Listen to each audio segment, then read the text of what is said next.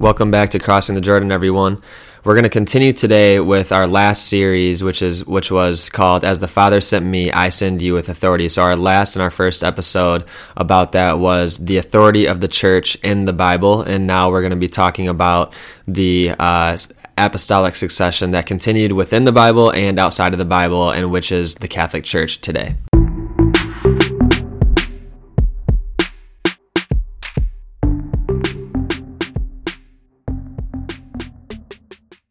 All right, so today we're going to be talking about the apostolic succession, and that in the last episode we established that you see that there is an authoritative church within the first century church, and seen in the apostles as the bishops, and Jesus establishing that church upon Peter and the apostles in union with him, and that going out to spread and establish churches, which is the Catholic Church. In the very first century. And so today I want to talk about apostolic succession, and I do want to talk about at some point too, but I'm going to just focus today on just apostolic succession that we see like directly in the Bible.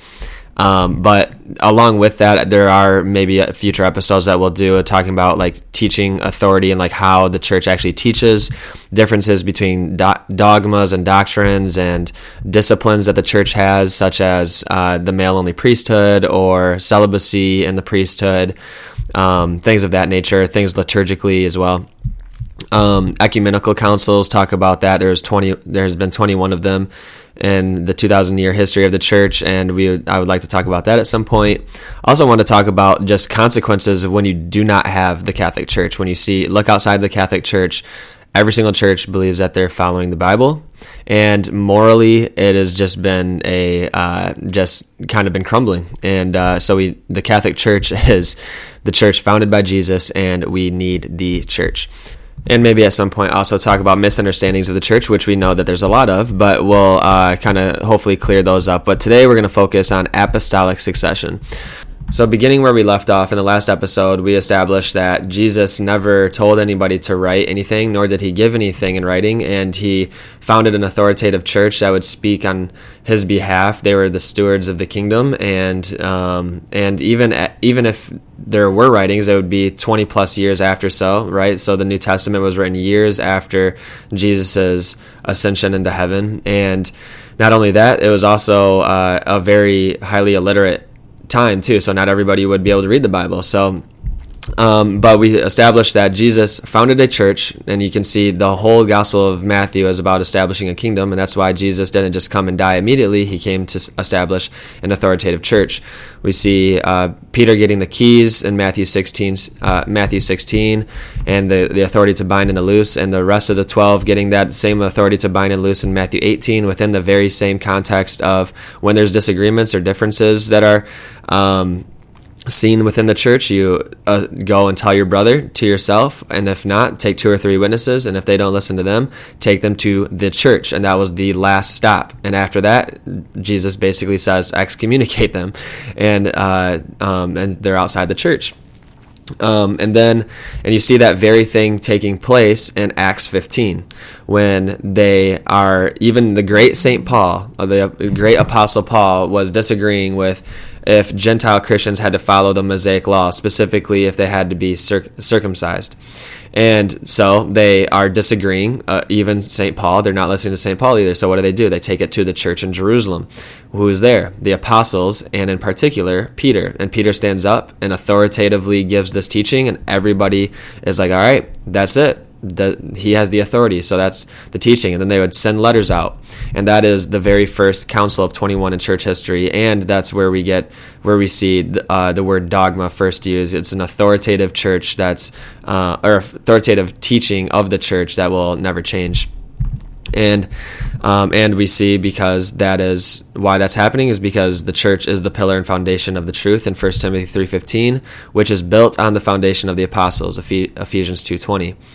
And this is so important, and especially when it comes to interpreting Scripture, because everybody has a different interpretation of Scripture.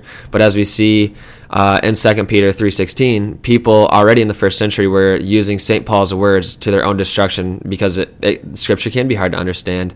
And so to know the true Christian teaching, the deposit of faith given from Christ to the apostles, we are to hold fast to traditions, whether by word or letter, and that is by the authoritative church given to the apostles from Jesus at the deposit of faith.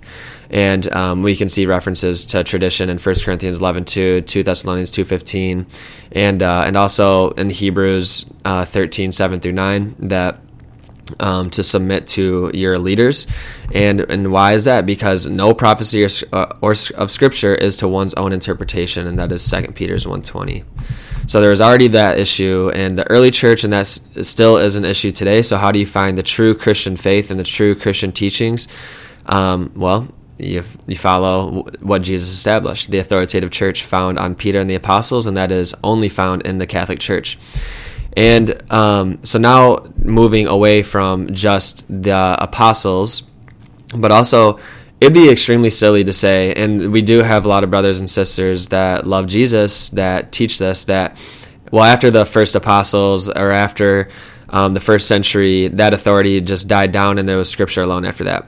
But there are various reasons on why that's very silly to think. One is because Scripture doesn't say that. Jesus never said that, and it would be silly and it would seem illogical that Jesus would set up an authoritative church and just to have it die off, and then because he never says that, hey, you guys have the authority now, but go write these things, and afterwards everybody should just be able to figure it out by reading the Bible. But he never says that. He gives an authoritative church, and he says, I'm going to be with you until the end of the age. And we see references to when Jesus is giving the keys to Peter, he's referencing Isaiah 22:22, where guess what was happening in the Old Testament kingdom? Keys were being handed on. So it would be the steward of the kingdom. So it wasn't the king himself, right? So in the new covenant, Jesus is the king. He's handing the keys to Peter, the steward of the kingdom, right? So he'd basically be like the prime minister. And that was like what it was in the Old Testament. But that reference alone of the Old Testament were keys being handed on. There was succession happening in the Old Testament, and there's now succession happening in the New Covenant. So, and also, that just doesn't follow the historical record. Never after the first apostles will you ever find a writing talking about there's this struggle or, just after the apostles, authority just died. No, like you'll see Saint Clement, even our fourth pope in the 80s, talking about the church, and Saint Ignatius of Antioch all the way till near the year 100, who was a disciple of Saint John himself, talking about visible Christian unity, which was only by following the church, the bishops in union with the papacy in Rome, among other things like the real presence of Jesus in the Eucharist, etc. So it just doesn't follow the historical record that the authority ended with the first apostles, and that would make the Word of God, Scripture that everyone is reading and everyone is saying is living and effective, according to Hebrews 4:12. Well, then that just makes it a historical document when it comes to all those texts, like a lot of the Gospel of Matthew, and all those texts where we see in the writings of the epistles of St. Paul and St. Peter and St. John, that if they're talking about having an authoritative church, they have authority, or to submit to your elders, or follow the traditions of the apostles and all those things, well, then our Scripture is just a historical document at that point and not actually living and effective. But it is living and effective, and it still says the same thing to us today, to follow the church, follow the teachings, whether orally or written down. So, but it is the inerrant, living, and effective Word of God, and that's why the Catholic Church alone, possesses what it has, because it believes that, and not only that, the Scripture presupposes that authoritative church. The Scripture was written by Catholics for Catholics in a Catholic context, and it was preserved and protected by the Catholic Church that still today is still living, alive, and effective with its risen Lord. And so within the New Testament itself, we see apostolic succession taking place in the book of Acts. So let me scroll up to my notes here. All right. So we see in Acts 1:20 through 26 that Matthias was chosen to succeed Judas.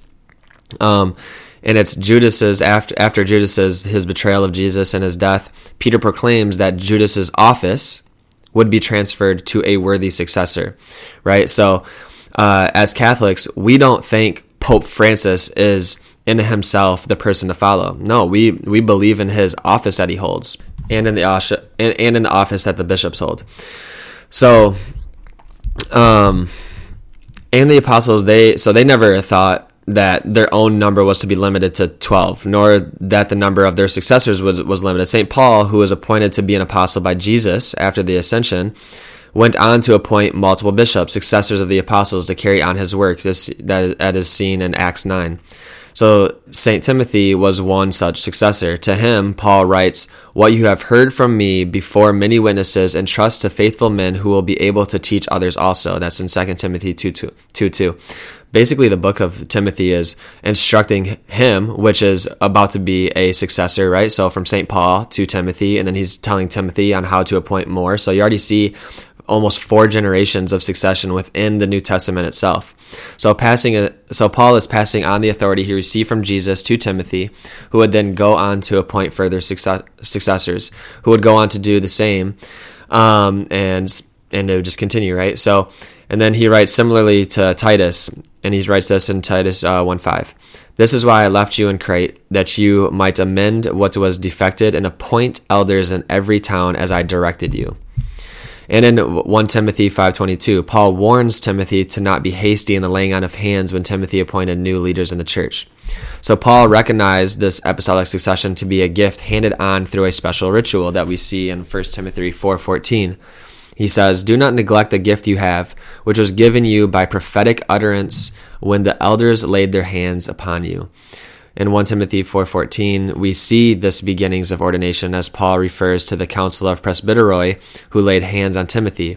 These presbyteroi are to rule, teach, and preach according to 1 Timothy 5:17, which were tasks the apostles originally performed in Acts 1 through 15, right? So the very authority that you see from like Peter and the apostles and all in the first half of Acts, most prominently, you also see with the next people, right? So these next few people, like Paul, Timothy, and people afterwards, are going to rule, teach, and preach.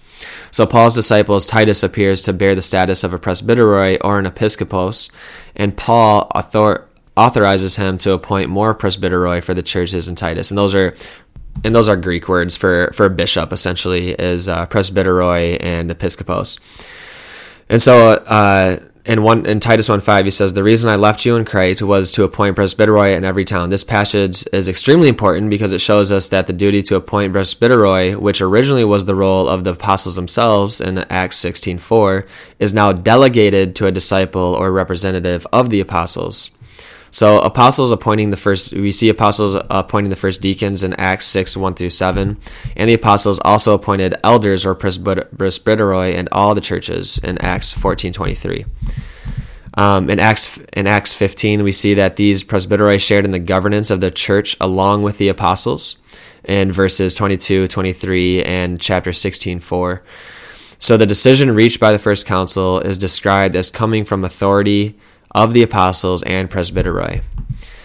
And then in 1 Peter 5:5, Peter stresses that the presbyteroi share in the apostolic ministry to shepherd or pastor the people of God.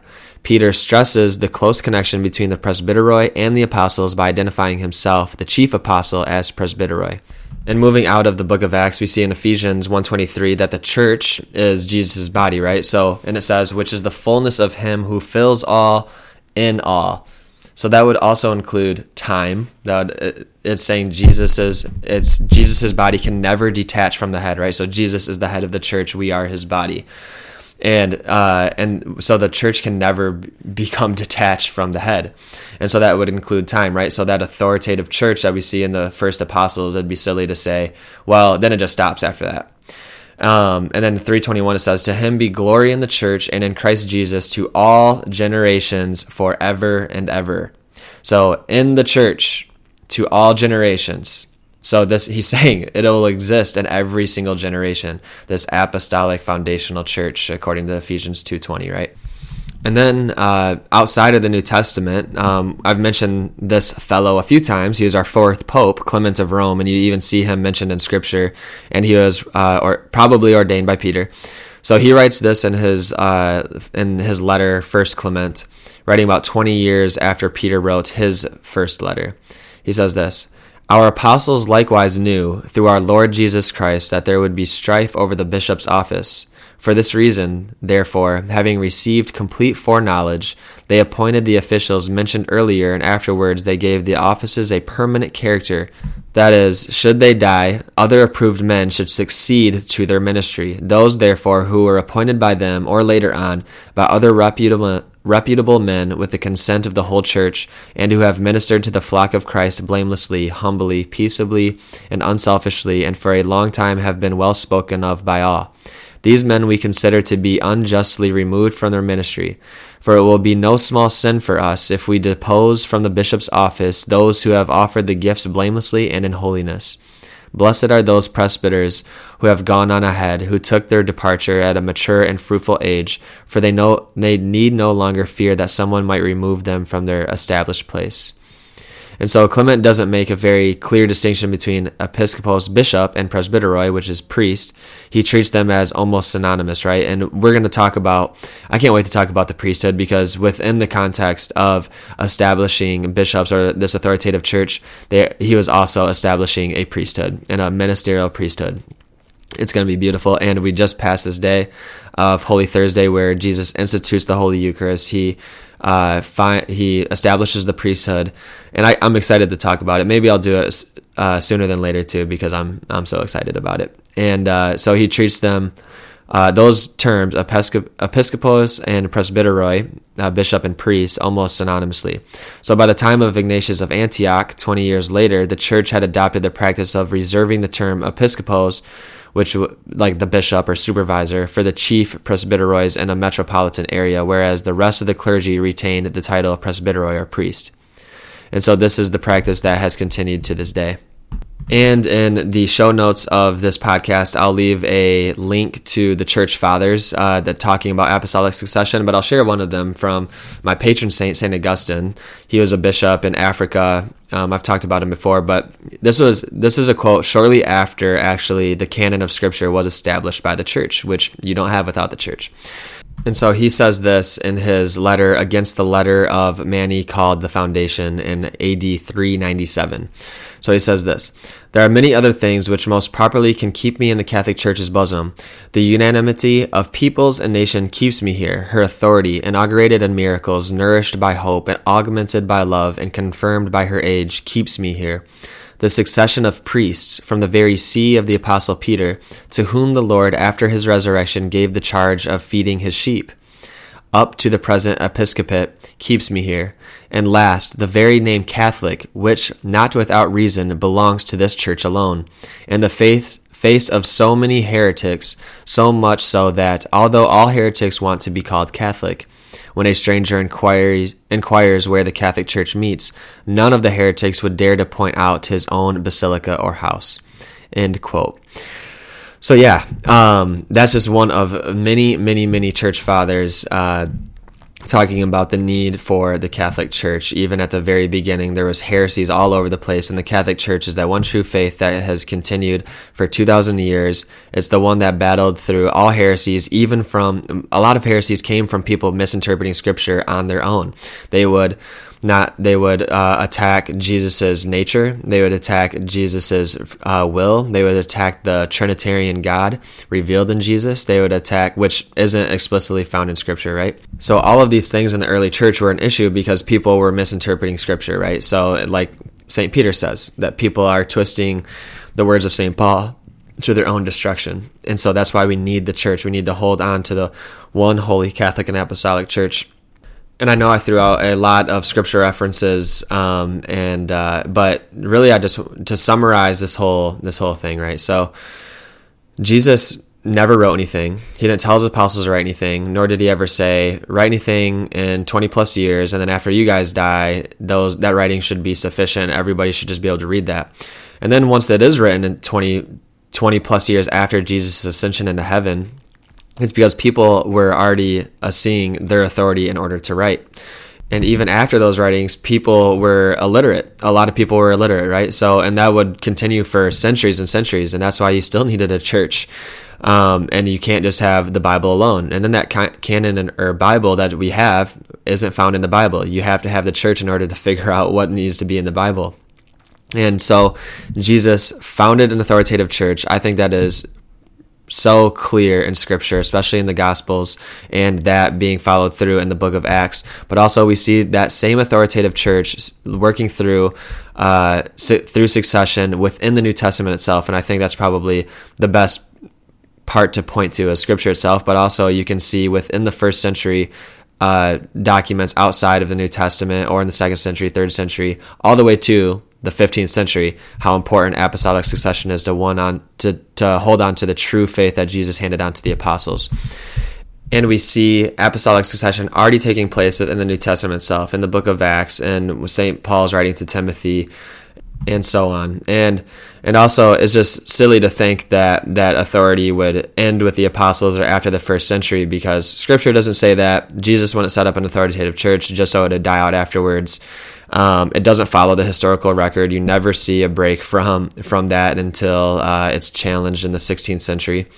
And the Word of God, Scripture, is living and effective. And so if that's the case, well, then we still have all those texts showing an authoritative church. And I believe that the Bible, so I truly, I encourage everybody to try to read the Bible for what it is. Like, first take it at its face value, and don't try to impress our experiences or our predetermined conclusions in order to read Scripture. When I first picked up the Bible, I thought it was just going to be like almost like a get well book. So I was like, oh, it's going to tell me that I'm loved, and I can see like how I can figure that out. So I'd only like really look for Scripture that showed me that, and I still do because it's living and effective. But also the whole New Testament, it's also showing in a very detailed and a very clear way that Jesus established an authoritative church, and that church still continues today in order to hand down the true Christian faith that we can come to know, because Jesus is never going to leave his church, and the head, Jesus himself, can never detach from the body, the church.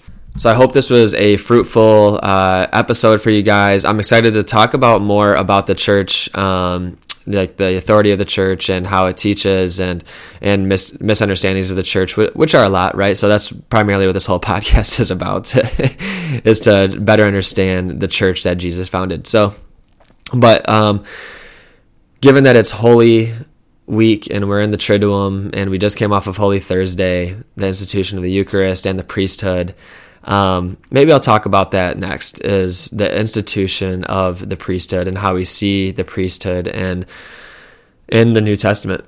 So talk to you guys soon. God bless you. I'm praying for you all.